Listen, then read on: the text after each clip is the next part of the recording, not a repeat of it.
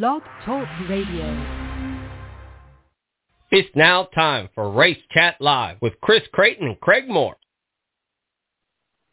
Race fans, welcome to the most listened to show on the 110 Nation Radio Network. When it's hot, it's hot.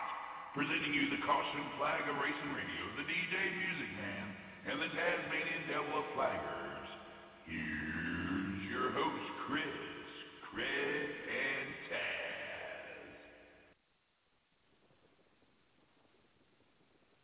Taz. All right, race fans, how the hell are you? Sorry about that bum introduction. We left out our buddy over there, Taz. Also, this one will not have the correct title on the show here. So just make sure that you guys know that this is Race Chat Live with Chris, Craig, and Taz. Chris, Craig, or Craig, Taz, and Chris, or Craig and Taz, and Craig, Taz, and Chris. So however you want to look at it, it's all good. I got my co-host, my partners in crime here to join me here this evening. We've had no show prep. We've got no itinerary. And the greatest thing that we have is all three of us here today. So we're going to work this. I do believe I may have stepped on my own word just then because I may have an update on an itinerary that I have not opened up yet in my messenger. But without further ado, there is one. We'll get everything figured out here. Craig, how you doing, buddy? Good, buddy. How are you? How was the archery tournament? Oh my gosh, it's enough to do on Tuesday to add other things to it. So,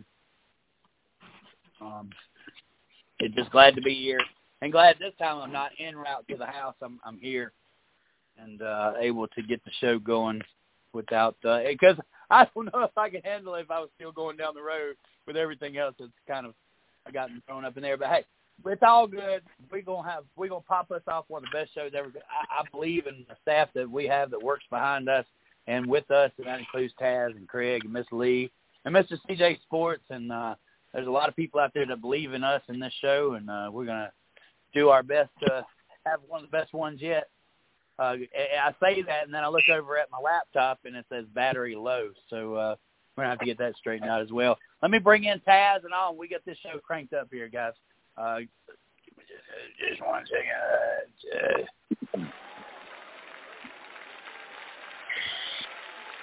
Woo-hoo!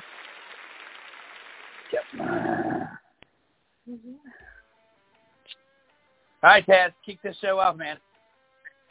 All right. Well, Vegas was an interesting one, and honestly, I think more of the storylines come outside of the Cup Series. Well, I mean, Cup Series had their own storylines, but I think more come out of the Xfinity and Trucks. Let's start off with the Truck Series. They kicked things off this weekend on Friday night at Vegas. Kyle Busch actually didn't really dominate that race. He ran up front as expected, but he wasn't the one that people expect, or he wasn't the one that we would all circle to dominate the race, because normally when you put Kyle Busch in the trucks, it's essentially a Kyle Busch show, and it actually wasn't. I think that most of the time when you have Kyle Busch registered to race, that's been the case from 2020 back, but it seems like in the last couple of years, it's been a little bit harder for him to notch that win. I almost wonder if, he doesn't, he doesn't kind of race his own trucks hard enough to win. In other words, he knows he has the win already, so if he doesn't race his trucks, then it's better for the other guys. Where I don't know if it's a conspiracy or if he just can't seem to win, but I would hope to believe that he's just kind of playing to the fact that those are his trucks and they need sponsors, and it doesn't do him any good when his talent that drives for him doesn't pick up wins because he's the one winning. Now, I'm not saying if such and such is in second place that, say Zane Smith in second place, he's not going to pull over and let Zane Smith win. Definitely it seems to be that he doesn't mind running behind his truck as long as one of his trucks is up front. So I believe if it was somebody else up there, he probably would stress the issue a lot more. But being that it's his own equipment that he's getting beat by, I'm almost kind of certain that he's cool with it. But that's not the way you would think it is if you watch Sunday's race, because Kyle Busch is a highly competitive dude. And we'll get to that here in just a little bit. But how about you, Craig? What do you think?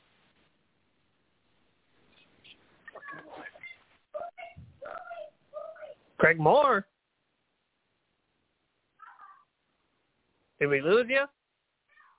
No, I had myself on mute. Your thoughts on trucks?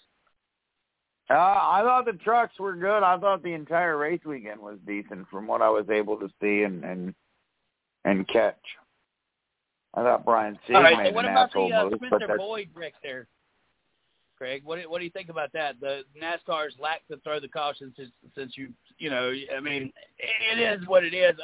I think Shaw, what's his name? Chandler Smith got his second career win. But I think the storyline of the truck race is actually that last wreck and the caution that come out there. Well, I think NASCAR is picky as to where they throw the caution and when. And I think that, I think that every show, that every podcast, we could all debate on whether NASCAR has their favorite spots or whether they throw mystery cautions. It all depends on really, I think, who's where on the track. And if I don't want to say that anybody in the tower is not really paying attention, but it seems like they throw cautions when they don't need to, and when they need to, they don't throw them.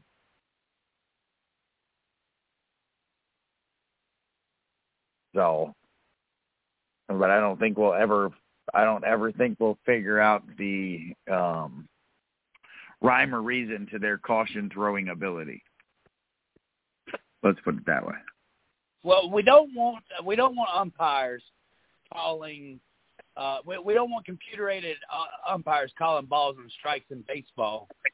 Taz, let's ask this question to you: do you think that there should be an automated, basically a program that knows, based off of what it's gathering of information and data, to throw the caution? Should there be certain points? There's so much data that's created in NASCAR these days. It's not like the NASCAR of old. Everything is computerized. Everything has data. Is it time to move that to a new spot? Basically, leave it undetermined for a human being, but leave it to a program to. Because obviously, if Chase Elliott spins out, Craig, Taz, the caution is going to come out. Okay? They done got caught doing that, Chase Elliott spun the other day and got a caution flag because he spun out. There was no need for a caution there. He knew if he spun out, he'd get him one. We've argued that already. But now this week, they hold the caution, and it creates a bad situation. And I think they held the caution as well in the Cup race that we haven't even gotten to yet. The Eric Jones incident was one of those, they let the whole car slide right back up in the track with the green out. So, they are picky about when and how they throw that yellow caution flag. And I just wonder, Taz, is it time to go to an automated system?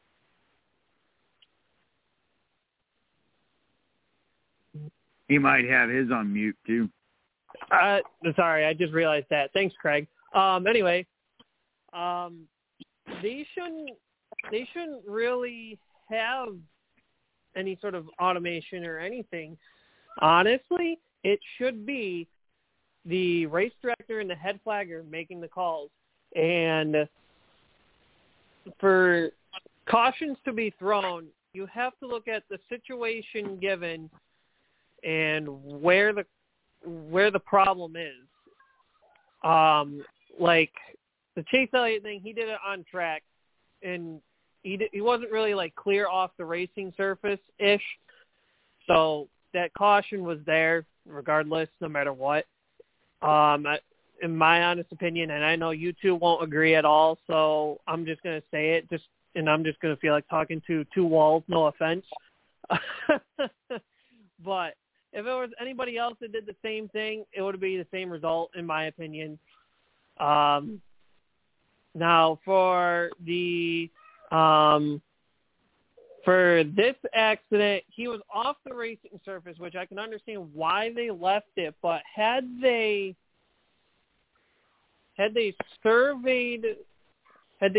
paid attention to how he got off the surface, like what had happened, the caution should have been thrown, not let it go. It's one of those things where you have to see what happened in the situation versus where it is. I don't know. Like I said, the driver was way off the racing surface and clear of everything, but it also caused a dangerous situation. So at that point, I can understand why they didn't throw it, but at the same time, for the incident that happened, caution should have been thrown. Yep, I agree, and NASCAR needs to be a little bit more consistent and understand that it's not entertainment. This is people's lives that they're juggling. But let's move on to the Xfinity race, because we are going to be short on time this evening. We need to go ahead and get these topics covered better than what we did last week anyway. So the Xfinity race, Ty Gibbs opens the race up 3 laps, and he finds a front bumper on the tailpiece of Ryan Sieg, sends Ryan Sieg up near the wall. He backs her in, comes out a few laps later, slows her down, tries to wreck Ty Gibbs, and did that unsuccessfully. He ended up wrecking himself, and including taking out other cars. You guys, is this still boys have at it? Obviously, Ty Gibbs went on to win the race. I think this is a pretty big subject, considering we've seen this before in the Cup Series by a certain driver. Is this what we were talking about when boys have at it, or is it time to come in and say, okay, this is not really what we were talking about, or this is exactly what we're talking about? I can't wait to hear. Let's start with you, Craig.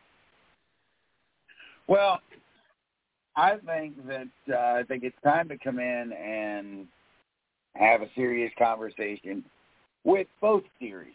That way, or all 3 series. That way, it's clear cut across the board. Listen, if you do X, it's going to cost you.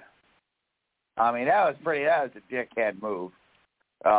He goes and tries to wreck Ty Dillon. He ends up wrecking himself, taking him out of the race, Ty Dillon goes. Ty Gibbs there. Ty Gibbs. Why was Ty Gibbs racing somebody that hard on lap number 3? That's another. And Ty Gibbs has been known now for several other incidents to be too aggressive a little too early. So it seems kind of like you're pointing the blame at Ryan Sieg, but I wanted to make sure that was the direction you were going in, Craig. Well, yeah. I mean, you don't race somebody. I'll give you that. The race, lap 2, lap 3, lap 10, you don't race somebody that hard. You still got a mountain of racing to do. But then again, you don't race somebody hard, expect not to get raced hard back. Sieg should have known better. He shouldn't have wrecked his own. He tried to wreck him. It didn't work. Gibbs goes on to win the race. I mean, here Sieg's in the trailer, and he actually had to go visit the NASCAR hauler. I actually know what happened with that. I haven't heard anything. I don't know if any of you guys did, but I highly doubt that Ty Gibbs will get penalized. It's kind of like he's Pappy's boy. It's Pappy. He's playing with Pappy's money, and Joe Gibbs is, a high and mighty car owner. If it was but that didn't work too well for Austin Dillon and his brother Ty It seems to be that drivers demanded a little bit more respect because of where they come from, and to this day, they're not taken serious for their actual talents. It always goes back to pop.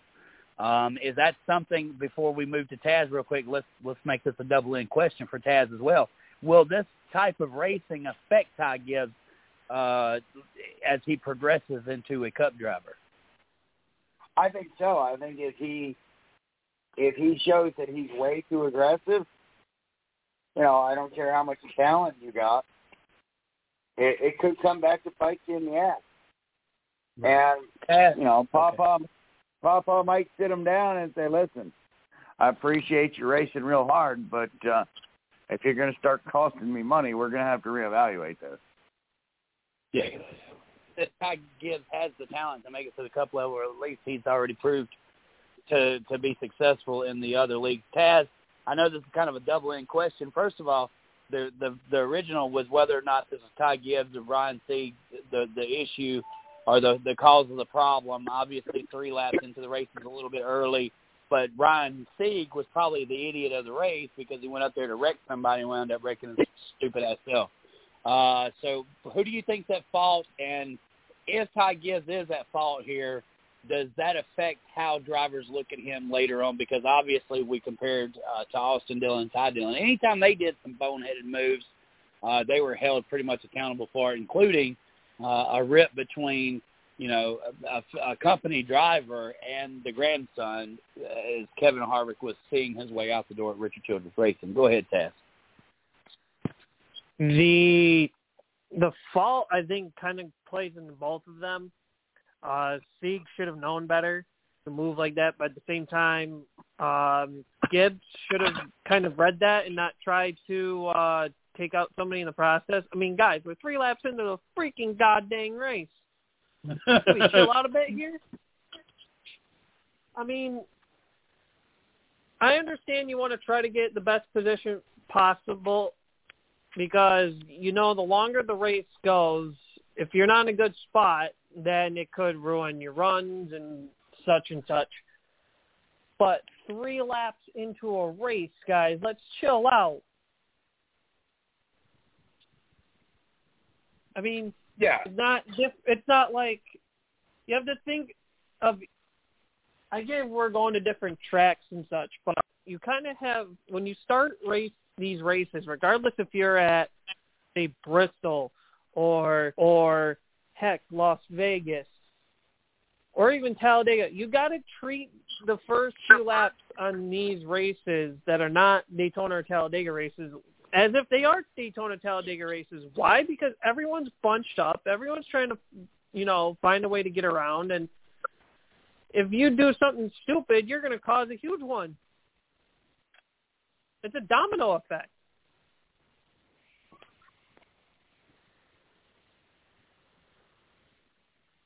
Yeah, very good. Very good. Very good analysis there. So that's I can pretty much. I don't know what else I could take from the Xfinity race other than it was a really good race, and I enjoyed most of it. There was action all over the speedway, which is something that we've actually seen from all 3 series now. It's amazing to have all 3 series on the same page because I used to say, okay, this one outright stood above the rest. This one was, okay, that's what we expect. And, of course, the Cup race was 9 times out of 10. Well, I sure wish we could get better racing there. I have been completely satisfied with all 3, and all of them are leaving me with action-packed weekends, and that helps build excitement each week. Like, I'm not expecting to go to Phoenix this weekend and have a dull Cup race. I'm expecting to go to Phoenix and see something really fun and really cool and be suspenseful, sitting on the edge of my seat as I have been the last 2 races at the last 2 tracks because, hey, they said we were going to go into Las Vegas and it was going to be business as usual on the Cup side. I'm not sure I could say that was business as usual. Craig, let's bring you in the fold here, sir. What was something that stood out with you through the Cup race Sunday? Because obviously this was not your typical Vegas. Something that stood out. Yeah. I think the thing that stands out for me most in the first 3 races of the season is we're seeing what? No. She should not have been in the booth. Anyway, we just had to put that in there. Go ahead. I'm sorry, Chris. I think the cars that we're not seeing up front that we didn't see up front with the previous versions of this of a race car, we're seeing different drivers up front. I think that's the biggest takeaway I've seen from all 3 races so far this season. And I mean, look at Eric Jones I'll use him as an example, even though I believe he wrecked Sunday. Eric Almirola, he's another one. I just think that the quality of racing is a lot better until the top tier teams figure this car out. And then I think it'll take them a while, but I think it's going to be I think we're going to have good racing. I think we're, like you said, Chris, I think we're going to be sitting on the edge of our seat every week for the next 33 weeks.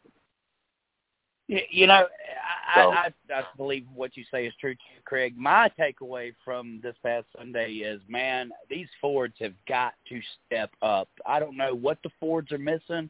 It seems to be we can wrap our arms around the AA battery right now because he's the one that's carrying my blue ovals. It seems to be at this point in time. You know, I think that's not something I expected. Wait, what? Can hold the phone? Wait a minute, Chris. Are you sick? I mean, I'm saying AA battery is the one that's been, you know, carrying the whole manufacturer. Eric Almirola has been the only Ford consistent. Ryan Blaney keeps messing himself up. Joey Logano hasn't been able to capitalize. Keselowski wrecks every damn race. I don't know. You're leaving out Austin Cindric, dude. Well, I'm very surprised of Austin Cindric's early success, but he is in one of the top fleet cars in the garage. So he definitely seems to have it better than our friend Bubba Wallace, who wrecked once again. But so that's my takeaway. I know that it's going to surprise y'all that I'm so big on these Fords not capitalizing. Before we go to the next subject, though, what is your takeaway? What's something that you took away from the Cup race this weekend, Taz? Well, with the Cup race, it did bring. I mean, we saw more parity again. Toyota stepped up the plate this time, which I'm glad they did, because I didn't. As much as I want to see Chevy kind of win again, in a sense, it wasn't where we saw Toyota sit in the back of the camper and be like, "What the heck are you guys doing back there? Like, are y'all sleeping or something?" But it was good to see them back up. Unfortunately, though, Penske had a strong start. It's just that the job wasn't done, unfortunately. I see consistency if luck goes on their side. I do expect Penske to come shooting out of the gate every week. It's just, can they put the pieces together from start to finish? Austin Cindric and Ryan Blaney showed it at Daytona pretty much. Joey Logano showed it at the Clash. Last week, we saw bits and pieces of it, and this week it kind of fell apart.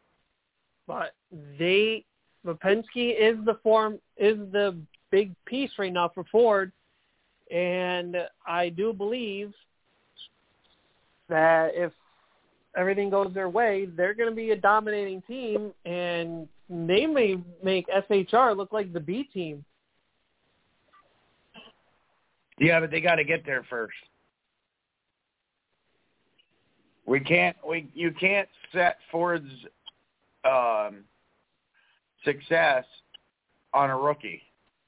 I mean, every other 4 drivers got to step up, or we could be, Ford's going to start hollering for more speed here pretty soon. I mean, I know they've started, but NASCAR is going to start listening. Well, and I mean, can we talk about SHR? Because, I mean, they've been quiet. They've been the quietest team all year. And we're 3 races in. Yeah, Briscoe's not been quiet. I think Briscoe's just ran into a couple of hiccups. The kid has really surprised me versus last year and this year. The maturity level that we've seen Briscoe. But we're seeing teams like JT. We're seeing teams like JTG, Petty. I know these are Chevy teams. At times, 23-11, depending on if Bubba can keep his wheels straight and if Kurt Busch is having a good day. But I think he had one thing in common with Ricky and Eric Jones and Trackhouse too is up there. Yeah, Tyler Reddick and all. Yeah, the Trackhouse teams. Those are all ECR motors. Those are all basically Richard Childress. Richard Childress has been able to build quite an empire over the last couple of years, and I think he has his hand in his pot in several of those organizations, not necessarily Trackhouse, but I believe Trackhouse races the ECR motor as they did with Chip Ganassi. So I'm not sure what motor their Trackhouse is running this year, but I believe it is the ECR motor. So, that is there's some parity up in the Cup Series. It's awesome to see. I don't know if I had it on my imagination or the future, in my crystal ball, that Alex Bowman would back his way into another win. How about But Alex is it a Bowman? back end? But is it backing in, or is it Of course not. Good pitch strategy and good planning on Greg Ives' part? Chris Busch Listen, backed the only into last a win. Justin Haley backed into a win.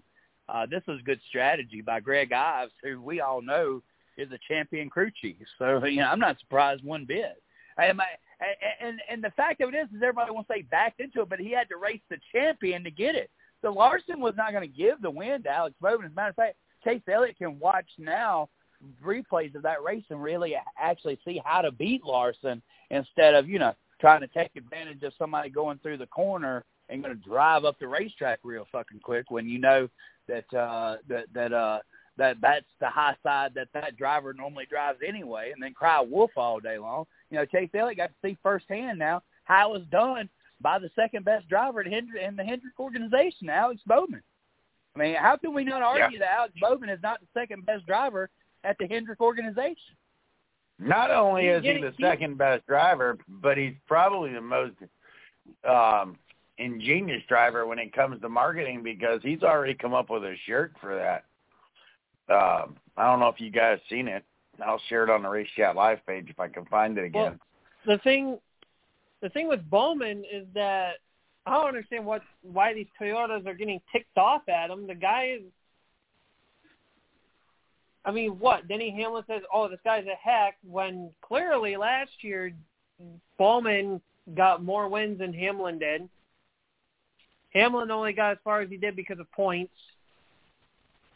And then Kyle Busch, I don't know what his deal was. What, Bowman wasn't up front where you were all freaking race long? So you're just going to complain about it? Like, come on. What was he, a Larson fan or something? Taz? I mean, who was he really cheering for there? Like, Bowman has been one of those. Bowman was up front in stage one, and obviously he won stage one. And then stage two, he kind of quieted out, but he didn't go, too far back. And then stage three, he was kind of, quietly working his way up. And then when it counted most, he was there. But where I'm trying to figure out is how Alex Bowman is a hack. I'll put that in air quotes for radio purposes. Is what I'm trying to figure out. Well, that was Denny Hamlin, and this is Kyle Busch. So, I mean, he doesn't make two-thirds money over that one. The fucking guy who fucking backs into the fucking wins every fucking week fucking did it again. I mean, I'm just trying to figure out why Kyle Busch was so worried about Bowman winning and not Larson. You know? I mean, he must have been a Kyle Larson fan. Maybe we should send Kyle Busch some Kyle Larson memorabilia. Because it's not like Alex Bowman was racing Kyle Busch for the win. He was racing Kyle Larson for the win. Just kind of some odd comments that makes you wonder about the character of Alex Bowman, because most of us don't really know who Alex Bowman is. He's been able to keep this certain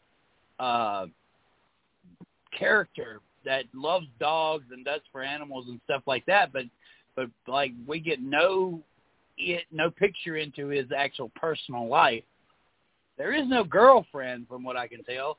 I just wonder, you know, if maybe this is a bite at Alex Bowman's character. Maybe he's just not a cool guy to hang out with in the garage. Maybe he's one of them oddballs, and Kyle Busch literally just doesn't like him. Could be. It could be that he's secretly wrong with that. No, it could be too that, like you said, there could be something about him that Kyle just don't like, and he's an easy mark. He's an easy target to pick on. You know, I look at it like this, and we were talking tonight, and I said, the only lap that counts in a fucking race is the last one. Lap 3 don't pay. Lap 199 don't pay. Lap 200 pays. Oh. So I don't care where you're at on the track. You got good pitch strategy. You got good pit calls. You can dice your way up through traffic. If you set yourself up, then you're going to finish well. Obviously, Greg Odds, Alex Bowman had a plan, because it was him and Larson that took the same exact tire strategy. They had the same exact tire strategy, and they finished 1-2. So I don't understand why anybody went to pit there. If I was Kyle Busch's crew chief, I would have been hung over the fact that I was not going to give up the front row. And the guy who won the race took a two-tire strategy. The guy who ran second ran a two-tire strategy. We don't know what would have happened if he had just stayed out. You know, I think if Kyle had decided that he was going to stay out, or the crew chief had decided that he was going to stay out, most of those guys were coming in to put on scruffs anyway. They didn't even have any stickers left from all the tire issues that we've seen throughout the race, which is something that we didn't cover yet. I guess we'll get that in Blag Flag news. You know, so I was questioning the whole strategy of why you come down pit road. If I'd have stayed out, I'm pretty sure the guys behind me would have stayed out. I don't know. Yeah, well, then again, you don't know, because everybody has a different game plan. I would think that if, you know, the top 4 cars stay out, everybody's going to stay out. They're not going to want to risk it. But then again, like you said, who the hell knows? Yeah, if from 5th on back, they would have gone in and gotten as many fresh tires as they could get. But I thought it had a lot of excitement. We need to get to the Blag Flag news segment, Blag Flag, checker flag. Do you guys have anything else as it pertains to what stood out?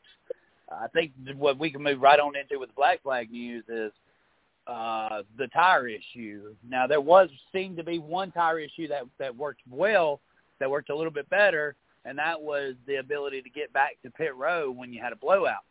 But we had an awful lot of tire issues at a racetrack that's supposed to have a good non-abrasive surface. Are we getting the hint to a Goodyear problem? Because we've got several tracks that we're going to come to that are very abrasive and very rough on the wheels, and that's going to be places like the St. Louis racetrack, and Gateway, and of course Indy. Well, I don't know if they're. I guess they're probably doing road course Indy. I'm not sure if they're, but there are definitely some tracks coming up where tires Darlington are must. Yeah, Dover, Dover, several Darlington. other. I mean, yeah, Darlington as well. Perfect example, Craig Moore. And I believe we go to Darlington twice, so. Right. It's going to be interesting. Is this my Blag Flag news? My Blag Flag is the tires. Is Goodyear underestimating a tire issue here? I believe so. I think they're trying to mask it as something else. They need to get their head out of their ass and figure this out. Because like we just said, we're coming up the tracks that chew the snot out of tires. And, Darlington, St. Louis, Dover, all those tracks are rough on rubber. And if Goodyear doesn't figure it out, there's going to be major, major issues. And, NASCAR is going to have to step in, I think, and I don't know exactly how NASCAR could do it, but they're going to have to do something. I mean, hell, it boggles my mind that they can't come up with a tire that these cars can effectively run on without serious issues every week. I mean, I expect issues, but I don't expect multiple issues every week, the same friggin' thing. Come up with a game plan. You guys are making millions of dollars. Come up with a game plan and figure it the hell out. So I have to agree with you, Chris, as far as my Blag Flag news. I'm gonna add one more because I got two pieces to it, and we just alluded to it. Kyle Busch's issue with Alex Bowman. You weren't even in contention for the win. It wasn't even racing you, as you alluded to. What the hell do you care? He won a race. Figure out what you got to do to beat the kid then every single week. Yeah, 'cause he's got more wins than you, buddy. He's got more wins than you over the last couple of years. You can't even win in your own damn truck at this point in time. It's got to be some built-in frustration with Kyle Busch, Craig. But that's what I got. Taz, what about you, brother? My Blag Flag news, and I'm surprised neither one of you came up with this. It wasn't even a Goodyear tire issue.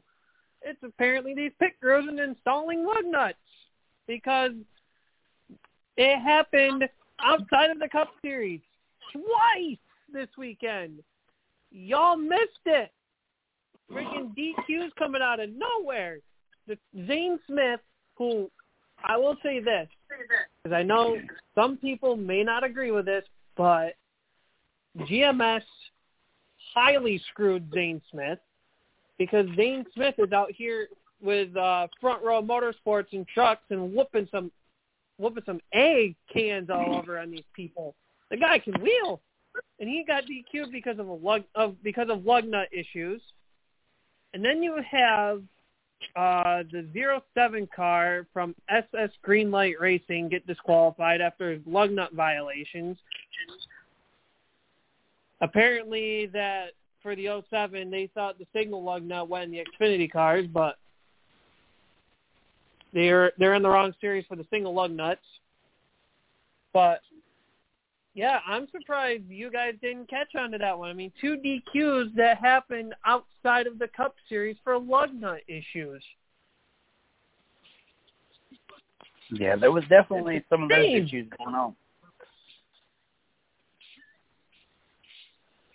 Yep. Yeah, I don't know what NASCAR's got to do to get this. It seems like every week we're talking about lug nut violations. I mean, holy Christ, we've only been zipping off lug nuts for 65, 64 years. Get the shit figured out. Oh God, for real, dude. I mean, how many points somebody lost because of the whole lug nut issue? I mean, he finished second. Now he's recorded his finish from what, 40th? My gosh. Yeah. Well, for Joe Graff, who was in the 07 car, he'll be recorded 40th. Zane Smith will be recorded 36th because they only took 36 trucks this weekend.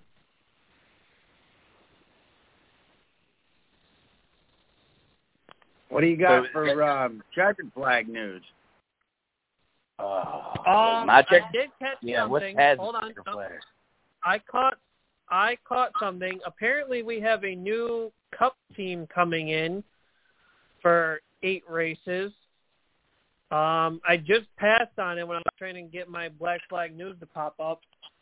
Team Stange Racing. That's 8 race schedule for Marquez. New number 79 entry in 2022 Cup Series. The 8 race schedule. Organization announced that Brazilian veteran Tarso Marques, probably saying that completely wrong, will drive the number 79 Ford with a debut set for July 3rd at Road America. The team also plans to enter races at Indianapolis Road Course on July 31st, Watkins Glen on August 21st, Daytona on August 27th, the Charlotte Roval on October 9th, Las Vegas on October 16th, Homestead on October 23rd, and the Phoenix season finale. Marquez 46 has made 24 Formula One starts, most recent coming in 2001. He was also a regular in Champ Car competition, making 27 appearances during parts of 4 seasons. The Road America event would represent his Cup Series debut.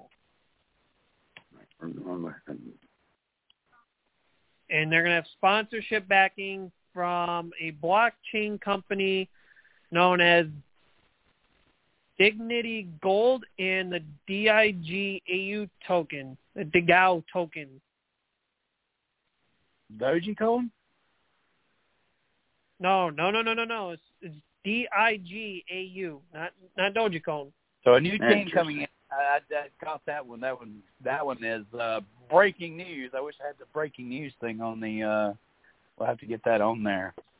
I agree, Miss Lee. Miss Lee says bring back the interliner.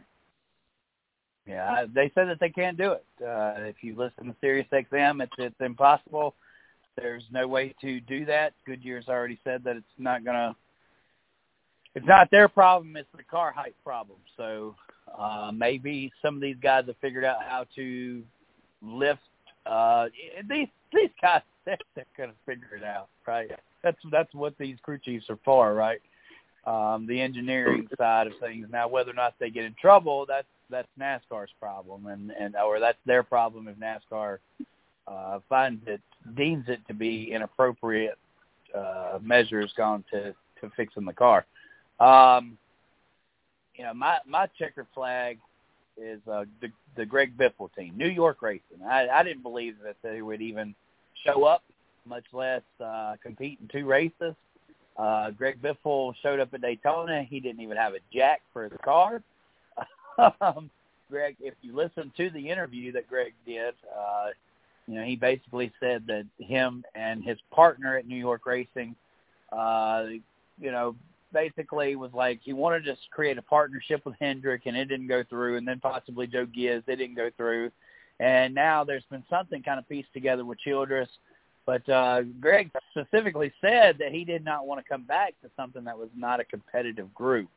I'm very impressed with how they've been able to, basically it shows you that this car is it's pretty even with others by being able to come in. And, I mean, these guys don't even have a jack. So how are they running as well as they have? Now, no doubt they've had issues the 2 races that they've been in, and Greg's had to retire early.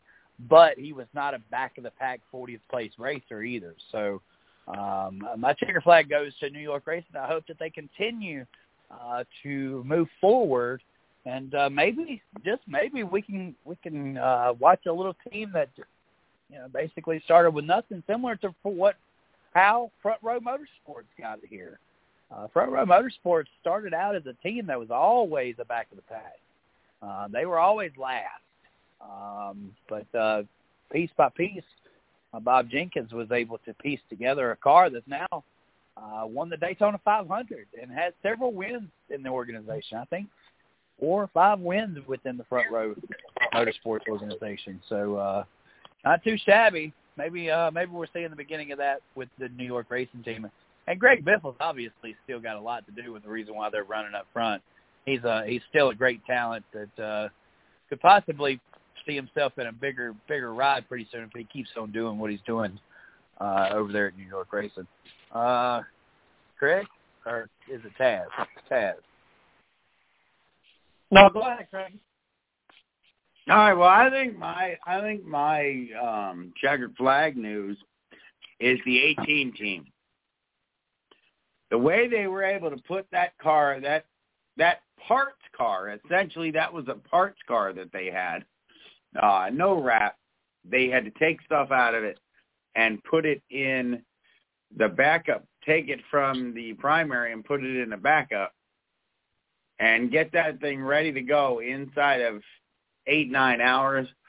To me, that just shows the quality. I mean, they also had a lot of help from the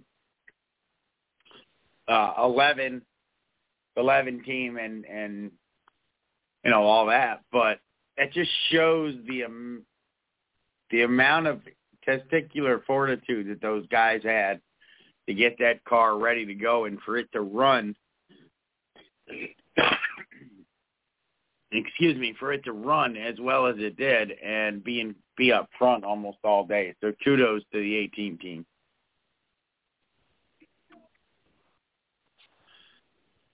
Taz. Yeah, that's definitely one. I actually like I give them props. I mean, I literally thought they just brought a backup car and didn't prep it, but no, that was literally a parts car, and I'm sitting here like, holy crap, they didn't plan on running this thing at all. So it's a lot of kudos to them. That's for sure. Oh, absolutely. I may give Toyota a heck of a time sometimes, but kudos to them, though. Hey, thanks, Dad. Thanks for getting closer to the phone. It was kind of hard to understand you. You did it, man. I'm trying to set some stuff up. I'm sorry. My computer's trying to be a little jerk at the wrong time. Well, that happens. Checker flag, Taz. It's not the checker flag. It's the black flag. Actually, more like the blue flag closing in on the black flag. So that's the move over flag. Yeah. All right, next up, Chris. Well, I believe coming up in about... We have stat of the day? Stat of the day? Yeah, we have a stat of the day. Oh, I forgot about the stat of the day. Stat of the day. Here's the stat of the day. Hold on, gotta find it. It is not Calvin Ridley. How many different leaders did we get? That's the real stat. Did we have less than Auto Club? What did I do with it? Oh, hold on. Go. Did I go too far back? Shoot. Okay, wait a minute. Eric Jones passed a race high 157 cars today in the Pennzoil 400. That's 22 more cars than Kyle Busch, who passed the second most cars at 135. Dude was flying during the late stages before his spin. Stat of the day! Stat of the day! Stat of the day! Stat of the day! That was the stat of the day. Well, Chris, I might have one for you. I heard that there's been 31 cautions through 3 races. And that's the most in the last couple of years for the first 3 races of the season. Baby, I'm back at Flag of Caution. Woo! All right. So, you want to get a stat of the day here for this? Stat of the day. Stat of the day. 23 lead changes for Las Vegas a month. Not your Papa's Vegas. How about that for headlines? So that's amongst 15 different leaders, if I got that right. Wow. And believe it or not, Ross Chastain led the most laps of the race. Isn't that something? Way to go, Ross Chastain. Way to go, Trackhouse 83 Racing. laps. 83 laps led. The next three that are behind him are all GGR cars. Kyle Busch leading 49. Bell led 32. Hamlin led 31. Wow. So you take Kurt Busch, who went to 2311, and you take Ross Chastain, who went to Trackhouse. At the beginning of the year, I believe, we didn't ask this question, but I believe at the beginning of the year, if you would have said that Ross Chastain would be outperforming Kurt Busch at this point in time, I think that I would probably say, you lied, bruh. You lied. Why you lie to me, bruh? But I don't know. Chastain and that whole Trackhouse team. Look, we're a week away from Daniel Suarez almost winning the freaking race. My amigo almost won the race. Yeah, a week ago. Yeah. Wow. Ross Chastain almost won the race. Trackhouse. Is that the question? Is that the question of the week? Will Trackhouse, will they close it, man? Will they close the deal? Will they find victory? Because obviously, if winning was easy, everybody would do it, right?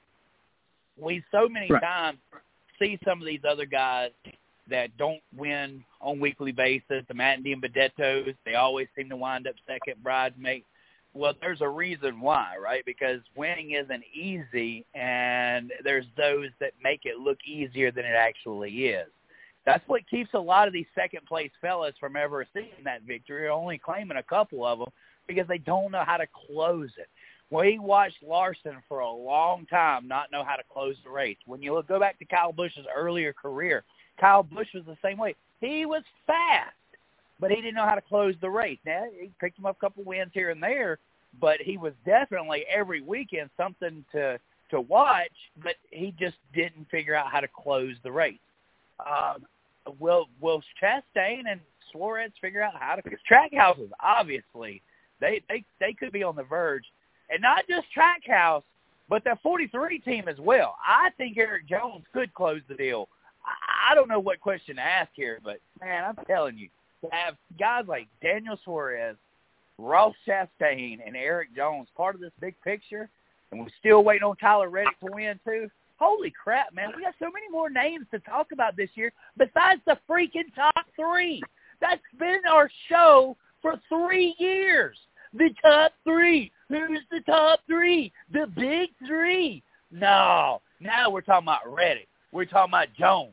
We're talking about Suarez. We're talking about the guys, man. We're not talking about the big three.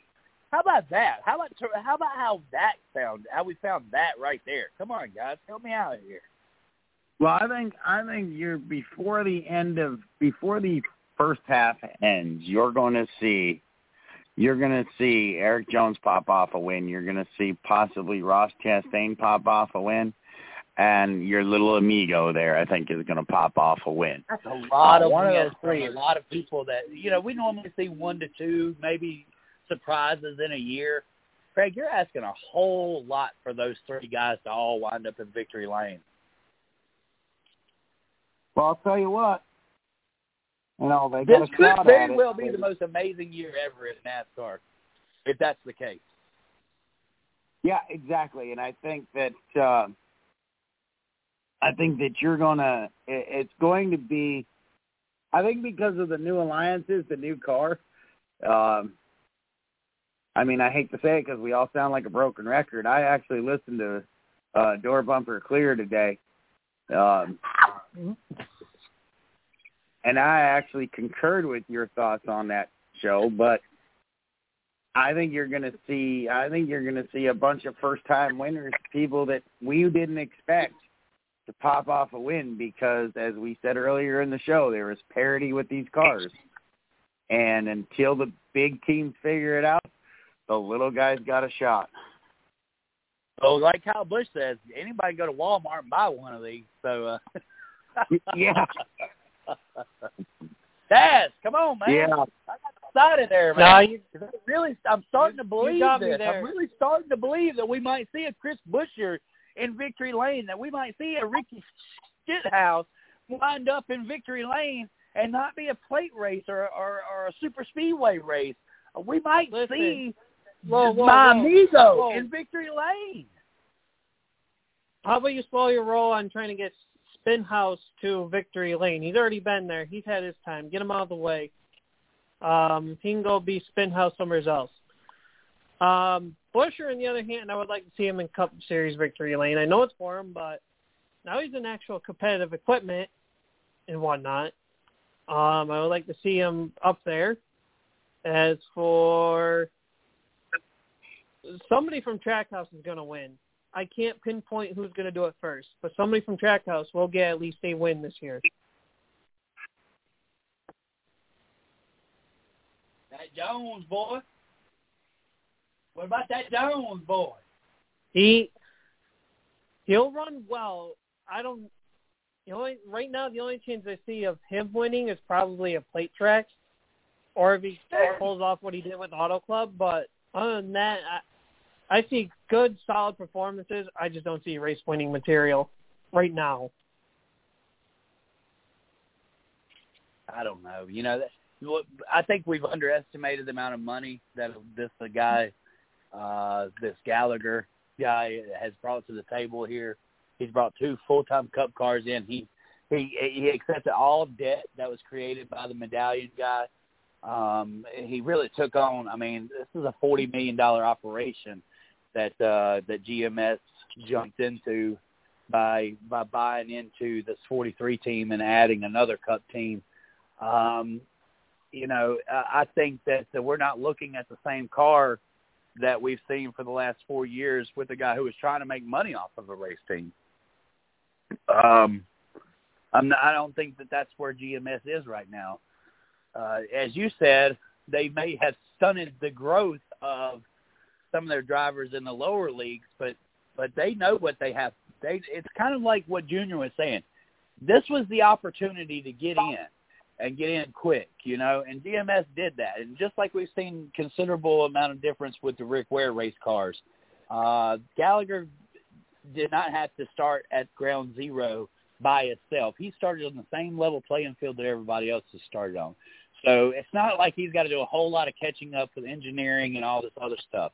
His engineer is making $100,000 a year, where the Hendrick guy, he's making $1 million a year. The difference is it's about how smart that $100,000 engineer is, because now it doesn't take that $1 million to buy the engineer, if you understand what I'm saying. So I believe that we're looking at a car that is more competitive than the car that's been given to them in previous years. I feel like this car is being prepared and fixed by the same people who are working on Tyler Reddick's car, who's working on Austin Dillon's car, of course, Ty Dillon. We know that Jones boy has more talent than Austin Dillon than Ty Dillon. We know that. Does he have as much talent as Tyler Reddick? I don't know. I don't want to put those two together just yet. But we know that Eric Jones is one of the most talented drivers in that stable that's connected to all these other satellite teams. Eric Jones is a talented race car driver. I don't know if I can count short of him making the victory lane. Craig, let's hit on that real quick before we bring our guest on, because I do know our guest is not in just yet. But Eric Jones is a touchy subject for me, because I'll defend Eric Jones like I defend my Fords. What's your thoughts, Craig? Yeah, I think Eric Jones is a threat. And now that he's in, I shouldn't say he's in decent equipment. Well, yeah, because he's in more decent equipment than he was in Gibbs. So I think that we're going to see him break out this year. I said it earlier. He's one of the ones we're going to have to He's one of the ones we're going to have to watch for. So if you don't have him in your fantasy picks, I'd put him in there. I'd put him in there as a reserve driver, at least, and throw him in 1 or 2 races. And you might be surprised. You might get some points out of that. All right. Well, that's got to be the conclusion of our Blag Flag, checkered flag segment. We're going to move on to the next top of the hour. Of course, the top of the hour means that it's guest time. And we have a special guest here this evening. I believe, Craig, you booked this this driver. And Taz. No, it wasn't me. Oh, it wasn't you. It was Taz. Great. Well, Taz. That's right. It was Taz. Taz, you're normally the guy who books our. You're normally the guy who books our guests. So that I think the last 2 weeks we've kind of swapped out on you there, Craig. But Taz, why don't you introduce our guest here as we bring him into the studio? All right. Well, our guest this week is none other than the promoter of Action Park East, Champion Speedway Kartway, the Extreme Budget Predator Series, and he's got not one but 2 indoor races at Norwich. One happened not that long ago, and the other one will be coming up soon. So let's welcome Brandon Clapperton. Brandon, how you doing tonight? Good. How are you? All right. Doing great. So, and Good, we got Craig and Chris as my co-hosts here. You two can chime in with questions anytime you got. So I want to know the sparkling idea that you had for the indoor kart race. Well, I was looking over in the fall. I want to do something indoors in the wintertime because we've all got an itch we want to scratch in the off season. And I actually really hadn't found any place until one of our kart racers just happened to be friends with a guy that owns a horse arena and calls me up one day and says, "Hey, you want to come down here and check this out? He might be interested in having me in." So I took a ride down on a Friday afternoon and talked to him, and within 10, 15 minutes we had a deal in place. So went pretty smooth. Now, from how you originally planned it, I think you planned like 6 or 7 classes versus you ended up with like 15 or something like that? How did scheduling? It was 20 I think it was 22 classes and 23 features. Yeah. The original plan was I really didn't think it was going to take off like it did. I mean, we were originally planning on running 7 or 8 classes and just kind of keeping it somewhat low key. And but indoor dirt in New York State, as far as we know, hadn't been done before, and that seemed to strike a chord with a lot of racers. And next thing you know, we got 20-something classes and big 2-day show, and it kind of exploded from there. Now, the next one, are you running the same classes or different classes? We're running all the same classes, not all the same classes. We cut basically. We want to streamline the show a little bit. To be completely honest, I was absolutely exhausted by the time I got home Saturday night. In fact, my legs hurt, my back hurt, all that. I couldn't even get out of bed till 2:00 on Sunday. It was crazy. So we wanted to streamline the show a little bit. I mean, we did run a pretty efficient show. I mean, we started at the Saturday portion of the show. We started at noon and we were done racing by 7:00, and that's including hot laps and all that. And Friday night I think we were done we started at 6. We were done by 10:30. So we did a good job running the show efficiently. But it was just we just wanted to when we put it out originally, we said we want to see 6 karts for a class to run a class, and we had a few classes in there. I think we're at I think we trimmed it down to something like 16 or 17 classes for this for the next show. I know there was a few classes that didn't have a whole lot of support. It was a little disappointing, but the wing champs I think only brought a couple. The quarter midgets I think had 2. Flatheads had 3. So we did that, and then we had to make changes to our purse structure. We paid out a ton of money on the first race. And while it wasn't a financial loss, it was still, it wasn't we had to make some changes for the upcoming. So basically, we're doing one pro clone race for the upcoming race, just to try to condense it. I mean, we ran 4 pro classes at the last race. 2 of them paid $500, 2 of them paid $1,000 to win, and I think one of the classes had 4 or 5 entries, and that's just it's just not a financially feasible thing to try to do again. So we cut it back. We're going to run Clone 375 for the big money race for them, and we actually added a money race for the extreme budget predators, which kind of goes against my principles with that class. But the building owner actually says I'm willing to put some money up for him. So he sponsored the Saturday portion of that show. So we'll run the extreme budget predators will run a trophy race Friday night, and then run a pro race Saturday. So it'll be two decent money races on the Saturday portion of the show. So that should still be a good time. I think we're gonna have a really good turnout for those. Now, you ran. How long? Now, you're a promoter of Action Park East. How long have you been in charge of that one? Yeah, that one I took over last. I run one season there. We ran the 2021 season. It was my first season running that track. It actually, they ran karts there back in like the early 90s. I think it closed up 1995 to kart racing. They did a bunch of speedway bike stuff there for a while. And it's been open and closed off and on for years. So 2021 was the first time karts had been on the tracks in, I think it was 26 years. So that was the first year for that. For me over there and for the track, in a long time. So with Action Park, is that a weekly or is that like a bi-weekly, like special show type deal? Last year we ran once a month. I think we ended up with 7 shows, counting the doubleheader weekend, 212 weekend. This year we have actually 12 shows scheduled. We're kind of limited over there.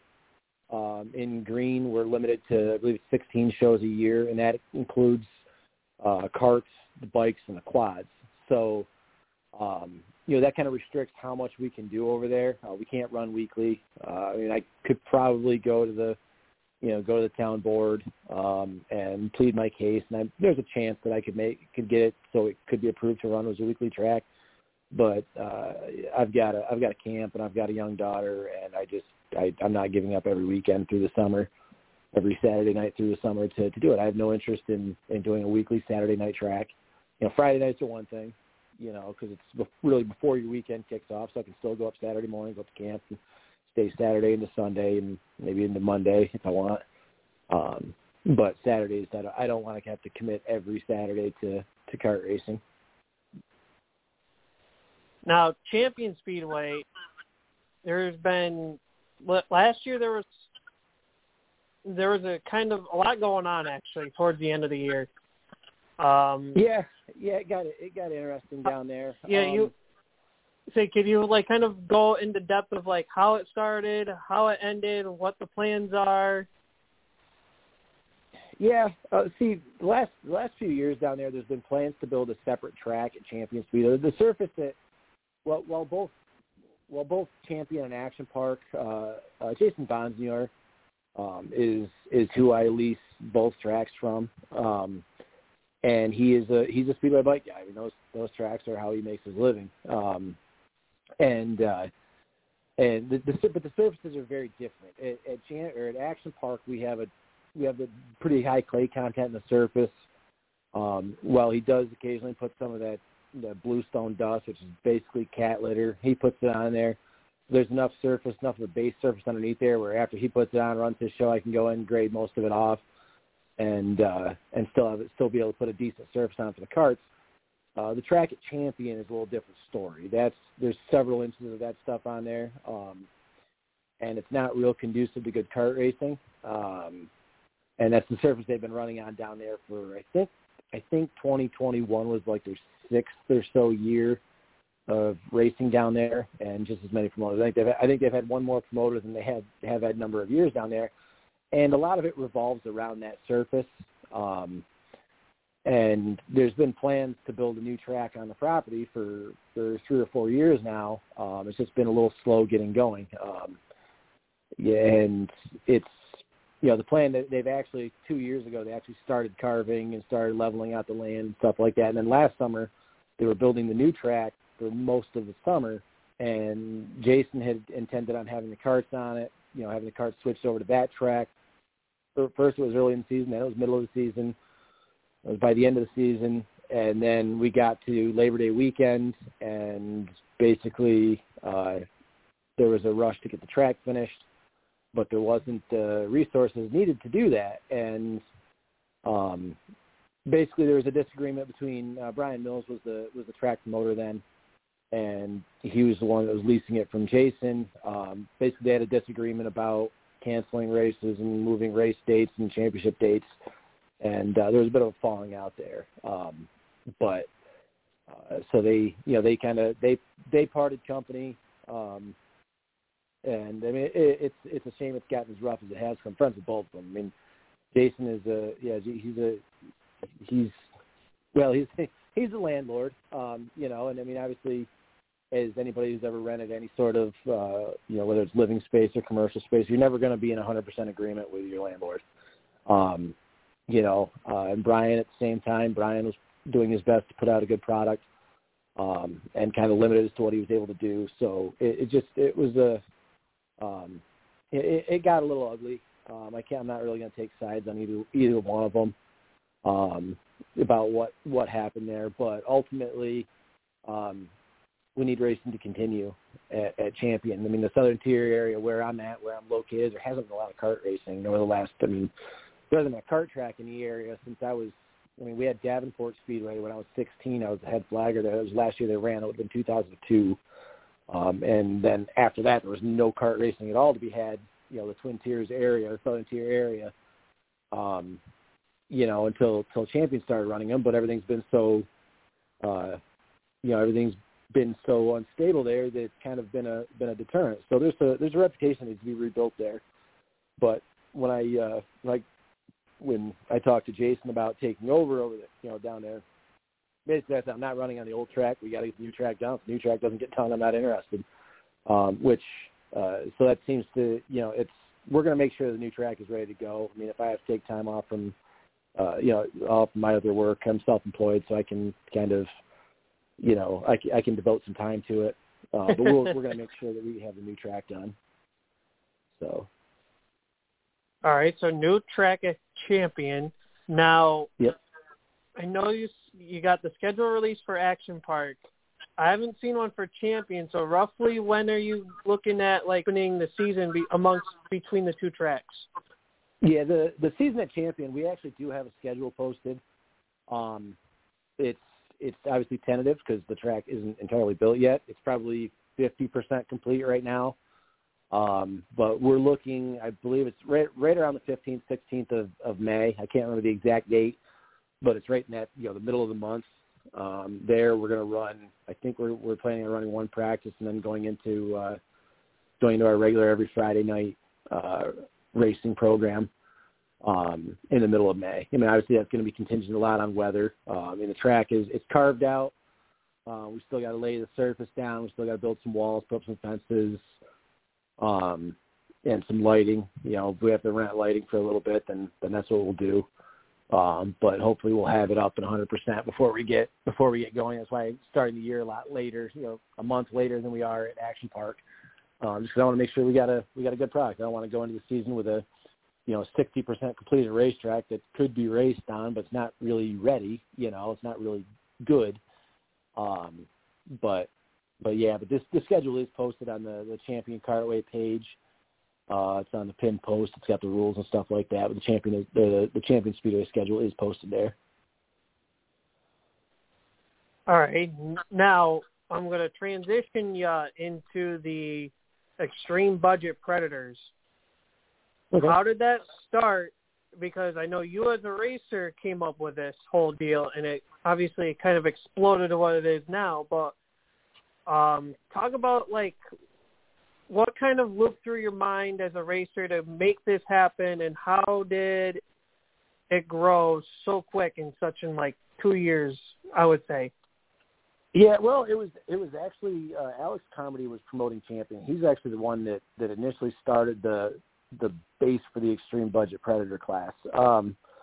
I'd actually been running sprint cars, and with the COVID shutdown in 2020, like we had one track that was running us once a month, and being a touring series generally, you're kind of most of the tracks in New York State or none of the tracks in New York State were allowing fans. So no fans means no special classes and stuff like that. So, and I was scrolling through Facebook one day and I saw that Alex had put up this post on the Champion page that he was going to start this Predator class. It was going to be, at that point in time, they wanted a 20-year-old chassis. You wanted a 2000 or older chassis, and it was the box stock engine from Harbor Freight, which at that point in time was $99. It was a max torque clutch, which is like $50 if you buy it off the shelf at like Tractor Supply or Napa, or you get it on Amazon for like $25. And I was like, that might be something to keep entertained on the on the off weeks. And I got thinking, my father, he was 62 years old at the time. He had never raced anything before in his life. He hot lapped a slingshot once, and that was the extent of his racing. But I could always tell he had the itch. Like you wanted to do it, but he never, he's not one that had a big truck or trailer or anything like that. So, yeah, this is perfect. I made a few phone calls to some friends of mine that raced karts. I knew absolutely nothing about karts. I hadn't even seen a kart race other than like a champ kart race at the indoor races like Atlantic City, Syracuse, stuff like that. I hadn't even seen a flat kart race since I was like 16, so I had no idea what to expect. So I called. I've been friends with Corey Navinger, who runs Clones, and I've been friends with him since we were in high school. We actually wrestled each other a few times in high school. He went to a different school than I did, but I called him up because I knew he was, I knew he was into kart racing. What am I looking at for 20-year-old chassis? Like, what are we talking cost-wise? Because I had no idea whether it was a $100 thing or a $1,500 thing. He's like, probably $200, $300, $400. Like, all right, cool. So here we are. Me and my dad each put about $500 a piece. We went out and bought a couple of rolling chassis and engines and clutches and went racing. And Alex, he was talking to. He's like, of course, I'm always getting ideas. I've been involved in promoting now for different classes and stuff like that since 2010, I think. When I started the truck class down in Afton, 5 Mile Point, or not 5 Mile Point, but Afton, Thunder Mountain, Skyline. So I'm always like, the gears are always turning. Like, what can I do to help this blow? And I was like, a big race, like a really big race would be cool. But it was just kind of like a pipe dream, And then I'm at the track, and Alex is like, Brandon, he goes, what can we do to give this a shot in the arm? So we need to put on a big race. I said, the end of the year, like last race of the year, I said, we got to do a big race for him. He's like, what do you think? Like 50 lapper? I said, no, big race. He goes, 100 lapper. I said, no, big race. He said, what do you think? I said, 212. I said, 212 laps because we were on the Predator 212 engine. He goes, get the heck out of here. Nobody's going to want to do that. I was like, everybody's going to want to do that. So what's the longest dirt race you've ever seen? And everybody's like, 200 laps. Okay, well, this is bigger. And then, so the class started in July. First race for it was July 3rd. And this idea came about in August. And we ran the race in October. I think it was October 17th. We had 35 carts that signed up for it. And so they came out of the woodwork. And then Alex left. He left Champion. Basically, he wanted to run Saturday nights. The track wasn't available to run Saturday nights because that's when they were on their bikes. So he got out of that, and he's like, he goes, Predator class is all yours. He goes, you do what you want to do. And he goes, keep it going. I was like, all right, so we'll keep it going. So I made a few really minor changes, buttoned up some gray areas in the rules, changed the age rule from 20 years to 15 years just to make it easier to find carts. It's very difficult to find a 1000 chassis, but finding a 2006 isn't too hard. And so we took off with it, and then when I got into Action Park, we kind of put a focus on it. I was expecting low to mid 20s, for cart counts for a regular show, and like opening night, I think we had 33 or 34, and then it just kept growing from there. I mean, there was a race at the end of the year before the 212. It was a 212 qualifier. I think we had 53 carts, and trying to qualify for 24 starting spots where the winner gets a trophy, a starting spot in the 212, which we moved over to Action Park after the first year. So it just has taken off from there. It's absolutely exploded. We get people from all over. They're like, it's a cheap class, it's a fun class. and it's blown my mind how much it's exploded. Now you have some like big car racers that usually take part in this 212 event, right? Yeah. We get a fair amount of the stock car racers that run.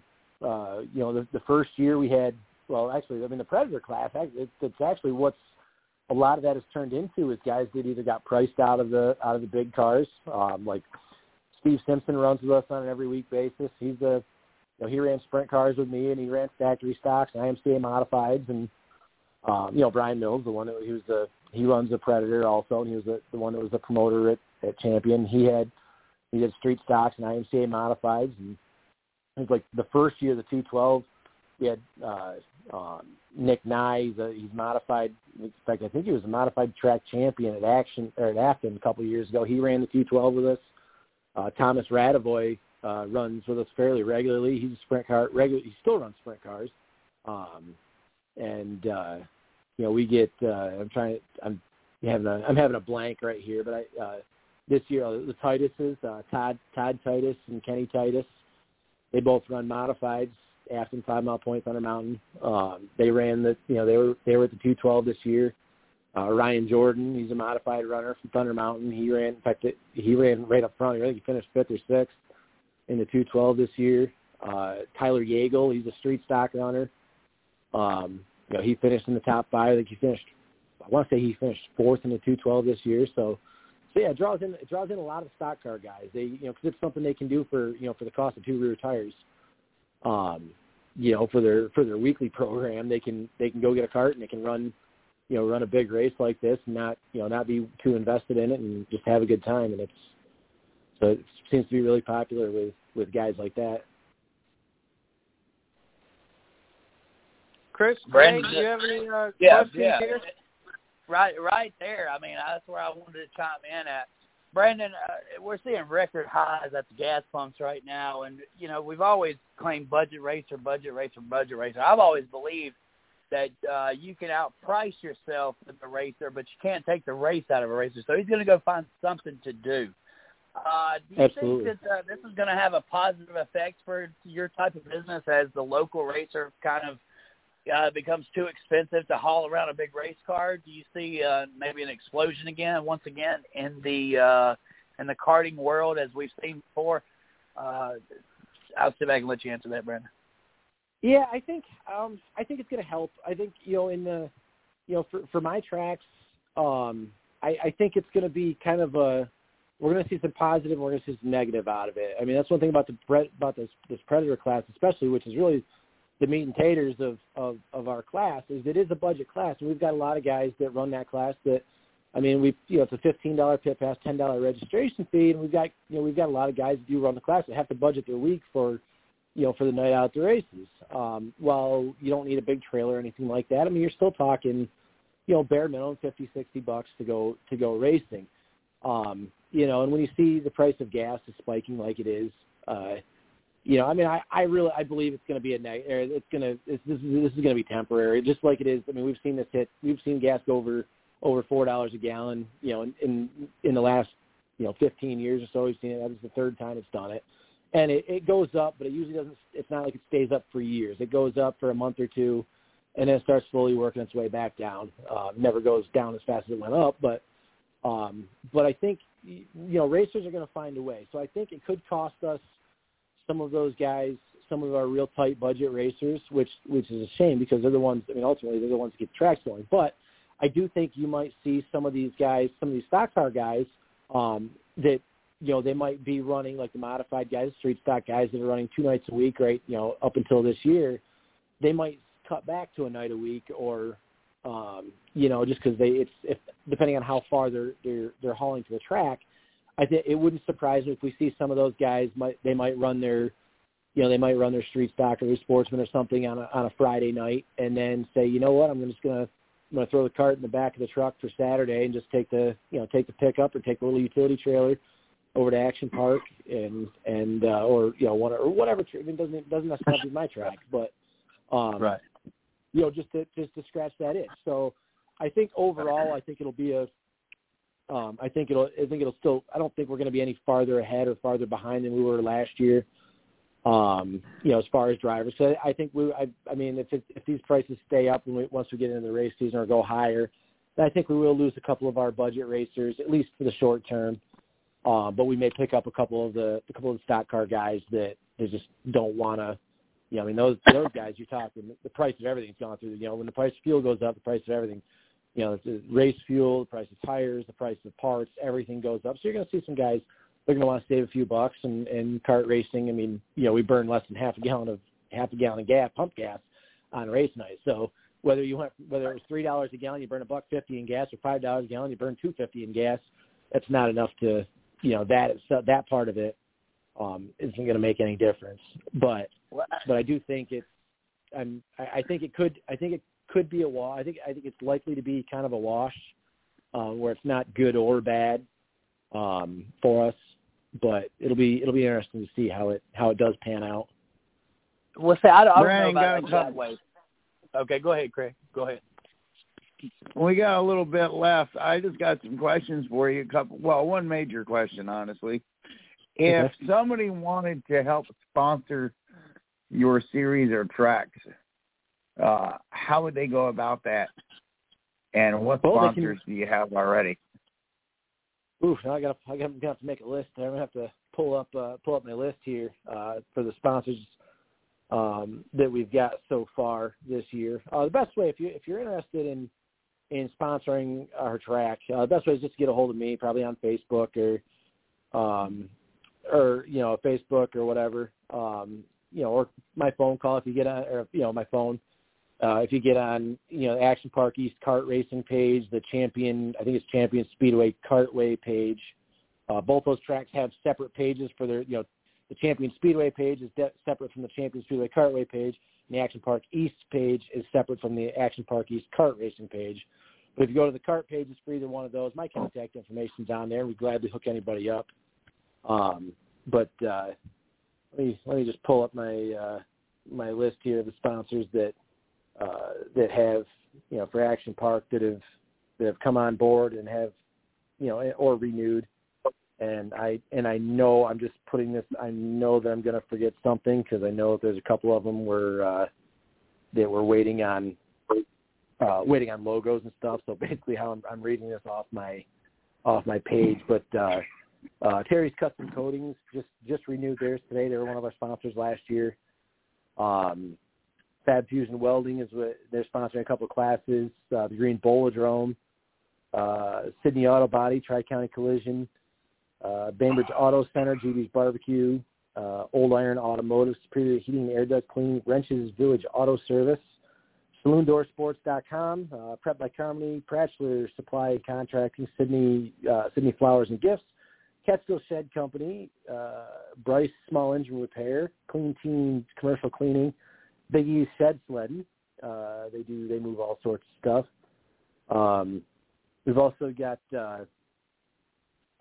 Greenbrier Farms out of Bainbridge. Actually, they're new for this year. I actually used to race trucks with her husband, and I was pretty good friends with him. He's a good dude, and he was actually he was one of the first. I want to say he was in the first 1,000 people that COVID claimed back in 2020. But his wife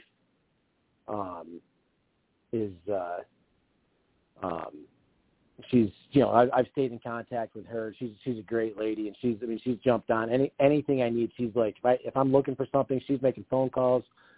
She's doing she's doing everything she can to try to help me out. And she's been absolutely huge this year. You can't say thanks enough to somebody like that. It's just bending over backwards to get things done. And MR Graphics, he's another one that he was helping. While he wasn't an official sponsor last year, he helped us out last year. He put up some purse money for some of our money clone races. He bought us some stuff we needed for the track. As far as we were building a roller for the track and stuff like that. He bought a bunch of parts for that. And he's helped us out. And he's actually on board as a regular track sponsor this year. And he steps up wherever's needed. He's helping with the indoor. He's doing a new victory lane sign for the indoor races. And and stuff like that. And I guess I'm scrolling through my list here to figure out. I don't want to miss anybody, but I know I'm going to, because when I'm on the spot like this, I kind of blank. But yeah, and every sponsor we've got. I mean, some of them are cash sponsors, some of them are, material sponsors or labor, equipment, stuff like that. Like Pratchler Contracting last year, like they hooked up with a backblade instead of discs, and labor on stuff. And, it's anything like that is, if somebody wants to get involved with the track, it doesn't necessarily have to be cash. Like, hey, you got a little bit of equipment, you got days, you got a day you can donate, or a few hours you can donate, we'll hook you up. So, but yeah, that's where that's where I'm at right now. Like I said, I know I'm forgetting somebody very obvious sponsor, but I apologize in advance to whoever's listening, going, hey, what about me? Right. But yeah. Well, we appreciate you being on, Brandon, and look forward to hearing back from you, Taz. Well, if nobody else has any final questions or concerns here, then Brandon, it was nice to have you on. Hopefully 2022 does well for you, and if we can get you on towards the end of the year, we'll like to hear the successes you have, and hopefully we can catch you right before the 212, and if we can. So that'd be awesome. Thanks for having me, guys. Really appreciate it. Yes, sir. Not a problem. Thank you. All right, that was Brandon, and check out his racetrack, his series that they run up there at what was the name of the track there? It's Action Park East and Champion Speedway Cartway, which is in the southern tier part of New York. Yep. All right, yeah. Our production manager said we'll definitely be having you back on, Brandon. So we appreciate your time and all, and give us a great interview. It's awesome when guys can come in and fill that 30-minute time slot with it. I'll be honest, I didn't realize time was up. I looked at the clock and was like, wow, it's a half hour's gone already. All right. It works out perfect. So we appreciate you, Brandon. Well, I appreciate you guys. All right, bye-bye. Bye-bye. All right. Well, we've got just about 27 minutes here left in the show as we move to our fourth segment. Well, actually, I think it's actually our, I don't even know, 1, 2, 3, I don't know. If you follow the itinerary, I guess it's the fourth segment. But anyway, it's where we have our fan question. We do our picks, Monday's headlines today. And really getting do the fan question first, Miss Lee said. Okay, so let's pull that up real quick. Of course, fan question presented by Miss Rebecca Sears. She has been submitting a fan question about every episode for over a year now. She calls herself a rookie, but really after the first season, you kind of take that rookie stripe off. So the fan question, the Q&A.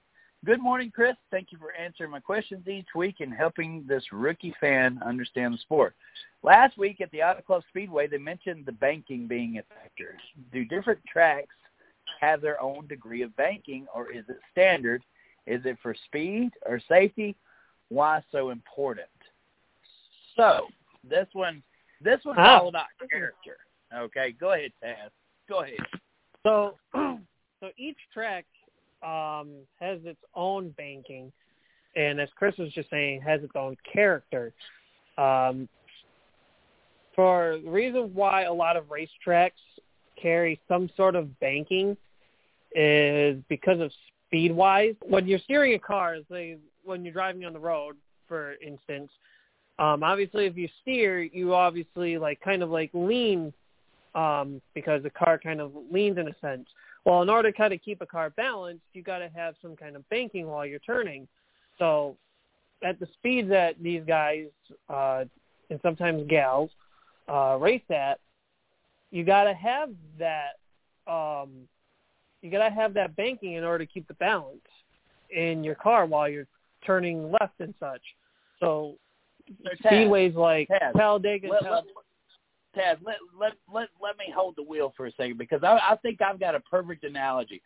Just think of it like this: when you're coming off the interstate, right, and it's snow on the ground, and y'all got plenty of that up there, right?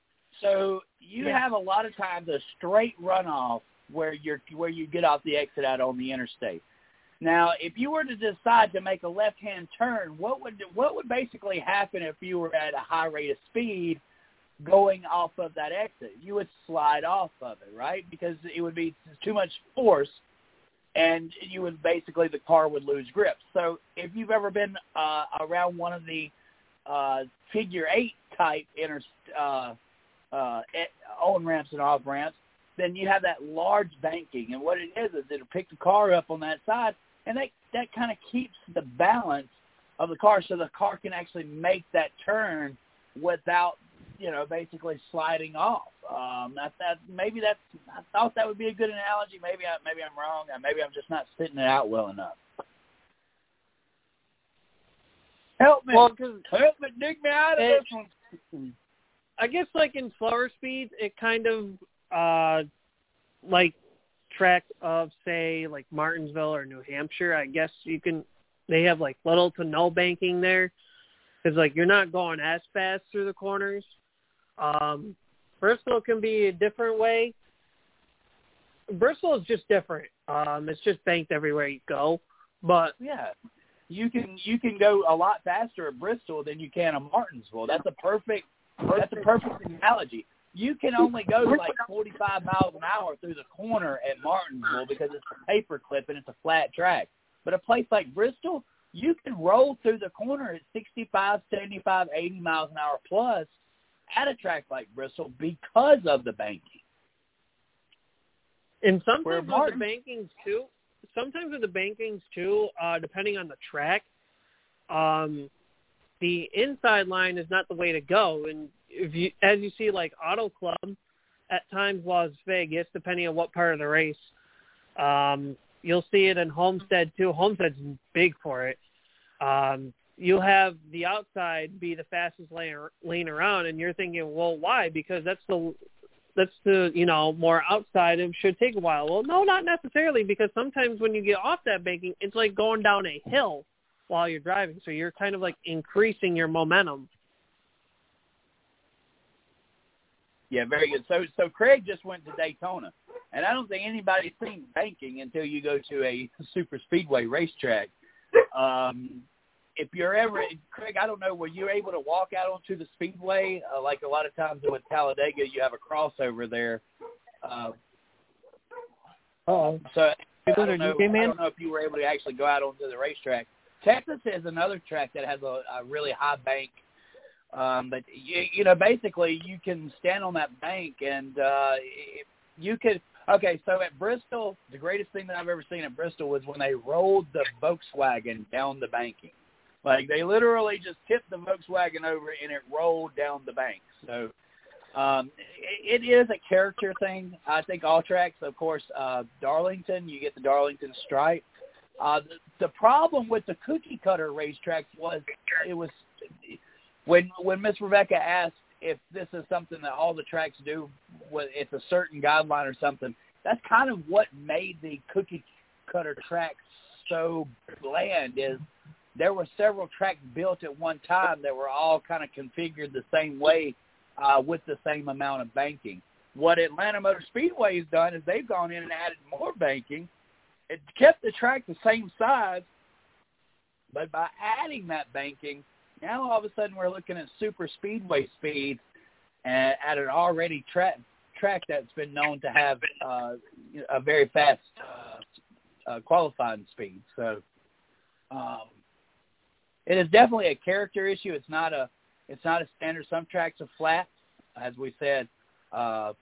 New Hampshire and Martinsville are some of the more flatter surfaces. Then you have some that are outright banked like crazy. That would be Bristol.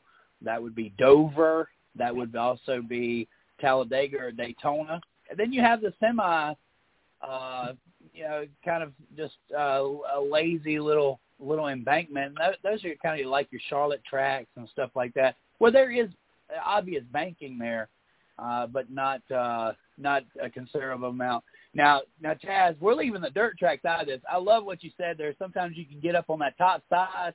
We call that high side hustling, and there's only a few that I know that can run that top side like that. And as you said, it's like a rocket ship watching them come out of turn 2 down the back stretch, especially at a place like the House of Hook when somebody's held that top line up there. They hanging up on that, hanging it all out there up on that top side, baby, going off into the back stretch. It's almost like a missile being shot out with the momentum that they're able to grab, because it is kind of a downhill effect. I love how you put that in there, Taz. Yeah, some of these tracks are kind of like dirt tracks, where if you catch that high line, you're going to be running it very well.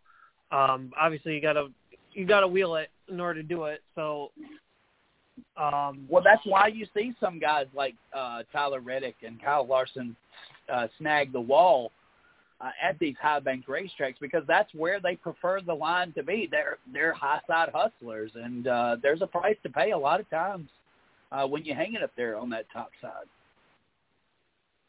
I think we missed local stuff this weekend, and I hate that, because I had a lot of stuff that come out of Why Not this past weekend that we could have talked about because our season started up and all, but we'll have to make sure that we find a way to squeeze that off in there in the future. But thank you, Miss Rebecca. Also, she wanted to know about the dirty air, clean air.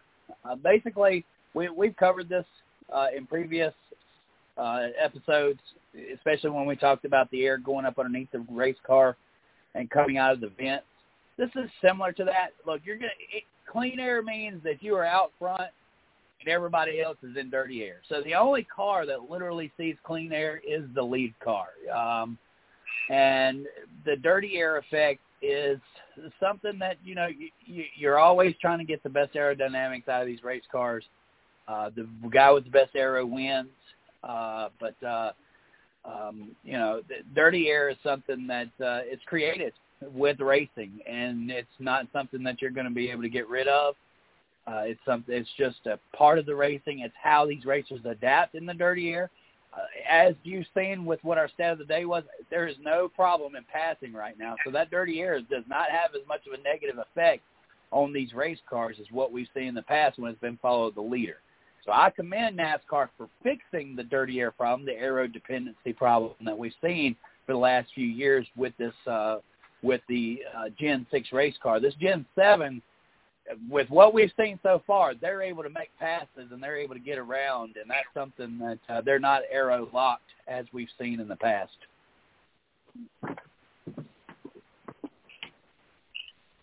All right. Well, I can't think of anything else to add on this part.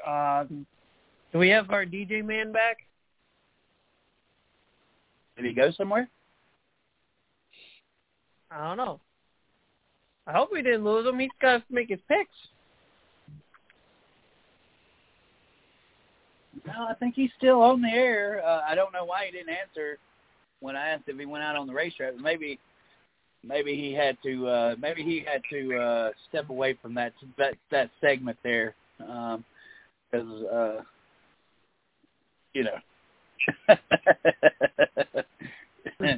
Greg, you there? Jeez. Fall asleep, buddy? I hope not. We got to make our picks. And, Chris, while you're trying to catch up, you're still on the bottom of the food chain there, bud. Yeah, I finally scored some points this week, though. I looked at my total truck points, and Jesus Christ, that must be terrible. I thought I'd picked up some points this week with Ryan Priest finishing somewhere in the top 10 there.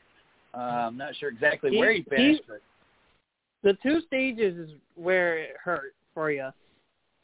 He didn't finish in the stage. He didn't finish top 10 in the stages, which was weird. I thought he was up there. Yeah, Priest was.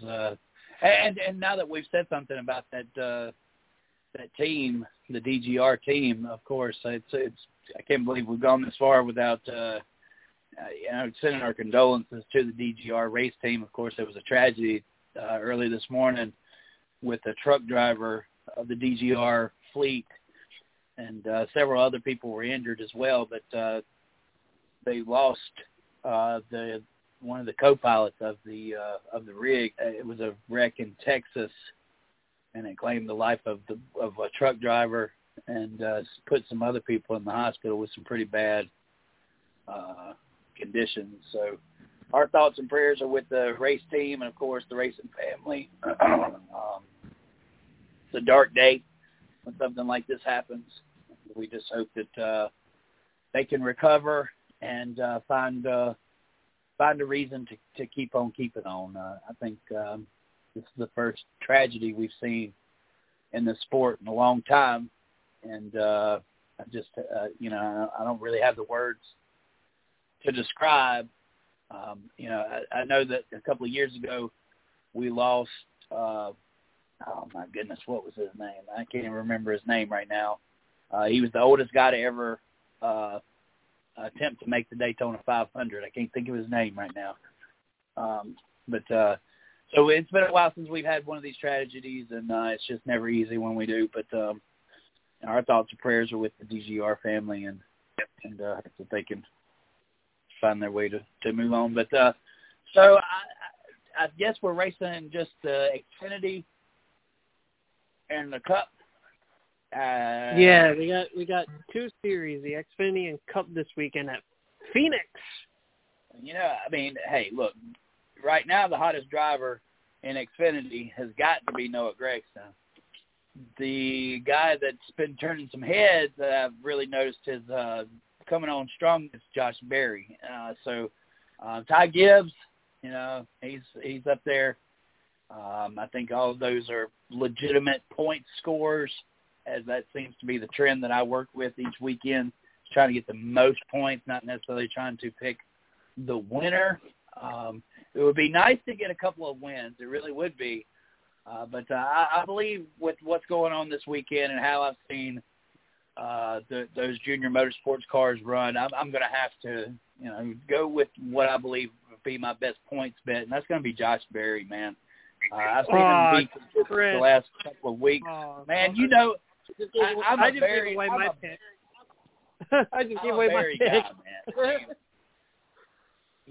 I like strawberries, I like blueberries, and I like Josh Berry, I'm a berry guy. I can't help it, I like raspberries, I like strawberries, I like huckleberries, and I like Josh Berry. I think that he's a hell of a race car driver. Glad to see him, a late model guy, get the opportunity he's been given, and I see him maximizing it on that opportunity, so I'll have no problem picking him for the Xfinity win. Now, the Cup win, we're at Phoenix. This is where the championship will come back and end the season with, so you have to look at the title contenders that are going to run here. Ford is not where I want them to be right now. So if I'm trying to score the most points, I'm not going to pick a Ford, and that hurts because I would love to stay with my Ford family and be able to be confident that one of those guys would score me the most points. But, when you start trying to figure out the championship, you've got to go with the guys who've won there and win there consistently. Of course, that's going to be Hendrick Motorsports. Willie B's had a hell of a damn year already. He hasn't been running too well, so I see them doing better, but I don't see that team that could maximize my points. Of course, Bowman always runs well at Phoenix, but Bowman, generally when he runs, he's been shitty all year, and then all of a sudden he wins, so I'm not expecting him to win again next week. I'm expecting kind of the opposite, going back to being shitty again, even though he's had a pretty good record at Phoenix. I hate to be on the same bandwagon and choose the same guy every week, but, obviously I feel like things are going right over there. I tricked you. I'm going with Martin Truex Jr., guys. Come on, man. Did you really think I was going to pick another damn Hendrick again for the third damn week in a row? Hell no. I just had to string y'all along for a little while. I'm going with Martin Truex Jr., baby. he's going to be the guy to win this weekend, and I'm going to notch me one of them right there, because that's just the way it is. And believe it or not, I may have Martin Truex Jr. written down for my guy who's going to win the championship at the end of the year, so it may be the real reason why I went that way. Well, you got Josh Berry and T-Rex. Craig would be up next to do picks, but I don't know where he went. Oddly enough, he disappeared. Hope he's all right, but Bisley would be up next, and she goes no aggressive. That means Noah Gragson for Xfinity, and I don't blame her, being that he's 3 for 3 for top 10s this year. And I think top 5. I have to double check that one. He's been Mr. Consistent. But her cup pick, well, she's going with Larson, Lala. Gregson has a chip on his shoulder after Vegas. Maybe. Just maybe. So she picks Gregson and Kyle Larson. Larson's not a bad pick for Phoenix. Wouldn't be my strongest pick. Personally, to me, not my strongest, I would say. Good pick, though. I will say that. Mr. CJ picked AJ Allmendinger, and his cup pick should be no shocker to anybody. As Chris would say, it's the push.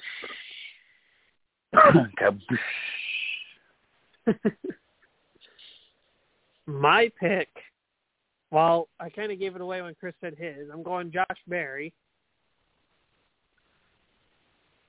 Being that it's more of a shorter track, more suitable to his style of racing, and he's ran pretty well so far, minus Daytona. He's a guy to really look out for. My pick for the Cup side is not a Chevy, and it's not a Ford, so we just narrowed down like 90% of the field.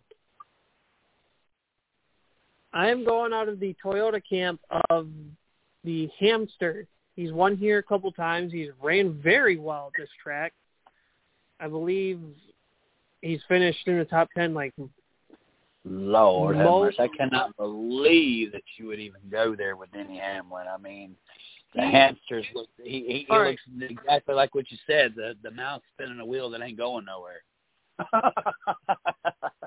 Listen, I will pull up the stat of the day again as the reason why I picked Hamlin and why he's a good, solid choice to have Hamlin.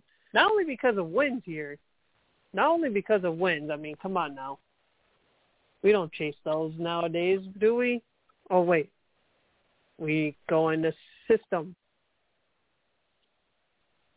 We go in the points racing system of wins matter more than points nowadays. Yeah. There's bonus points connected to those jokers, man. I mean, you got to go for the win, man. You got to. I don't see no Cody Ware getting picked around here. Well, if I can pull it up rather quickly, because I had about 5 drivers to pick from for the Cup side, and well, you I already almost picked the Hendrick driver. I almost picked the Hendrick driver. I almost did. You're changing your pick? Figure out what. I had about 5 that I was eyeballing, but here's the reason why I said Hamlin here. We're going on a stat of the day on this. Ha ha ha. So he's won 2 races in 33 starts, right? His average finish is a 10.5. Now, out of his 33 starts, basically 2/3 of his starts, he's finished in the top 10. And about half of his starts, he's finished in the top 5. Can you really argue that theory? I mean, Miss Lee, that the Yodas haven't done well this year, so I think she's better in the region for us. I feel like Phoenix could be the big turnaround for her. Phoenix would be the big turnaround for the Toyotas. that was my Monday's headlines today. That's so crazy because it was the rising Phoenix, Toyotas prevail. This is where the Phoenix will rise. This is where Toyota makes their mark. Because look, to be honest with you, we've seen Bowman win, we've seen Larson win, we've watched Cindric win. So, but technically, Kyle Busch should have really gotten the win this past weekend for the late caution. Okay, so we would have seen our top 3 power rankings all score wins, but we're going to have to wait till next week to see if the Toyotas pull that off. And to go into the 4th week of the season and not have Toyota with the win, I think that's going to be damn near impossible. So that's part of my Monday's headlines today. So you're sticking with Hamlin, though, right? I'm sticking with Hamlin. All right. What's your Monday's headline today?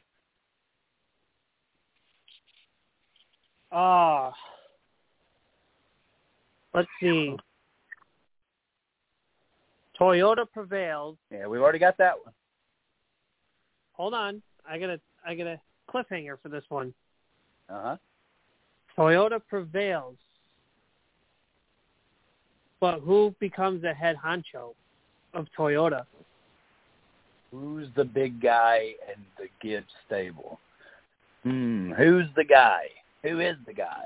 Because we haven't been able to pinpoint. Kyle Busch had a hell of a run. I mean, he was the car to beat until there was a way to beat him, and that was with the caution flag. So Busch was on his way and basically had his home track stolen away from him. So I think my guy Martin Truex Jr. Like I said, I spent years cutting up on Martin Truex, saying, "Oh, he's not who we think he is. It's all his crew chief."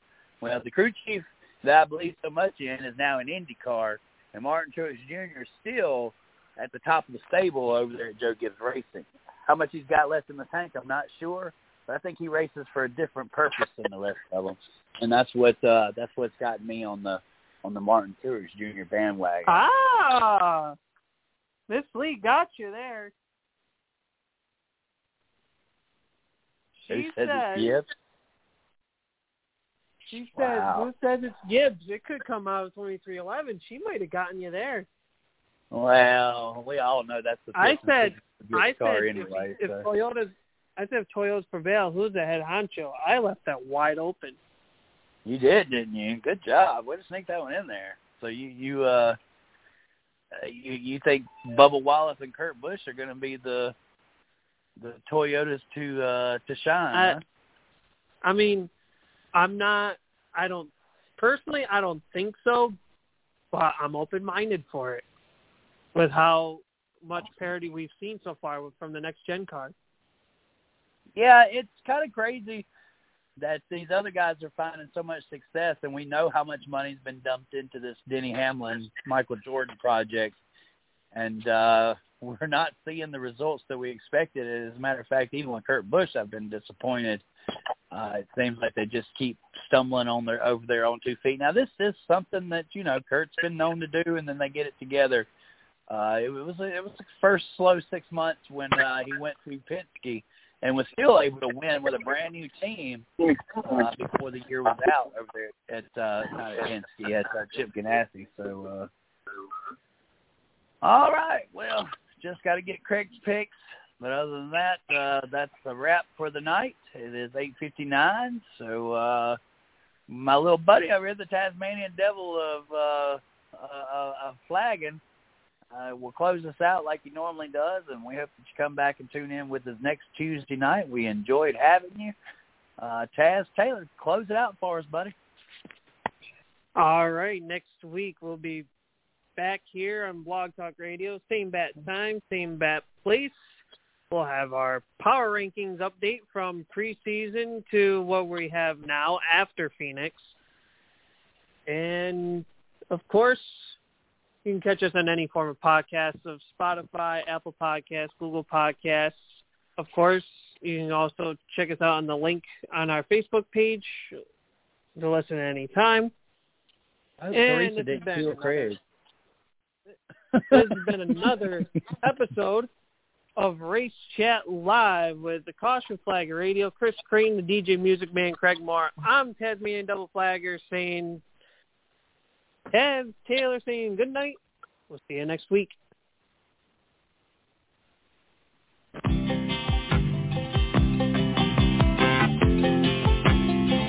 Just a good old boy, never meaning no harm. Beats all you never saw, been in trouble with the law since the day they was born. Straightening the curve, flattening the hills. Someday the mountain might get them, but the law never will. Making their way the only way they know how. That's just a little bit more than the law will allow. Just a good old boy, they wouldn't change if they could. Fighting the system like a true modern day Robin Hood.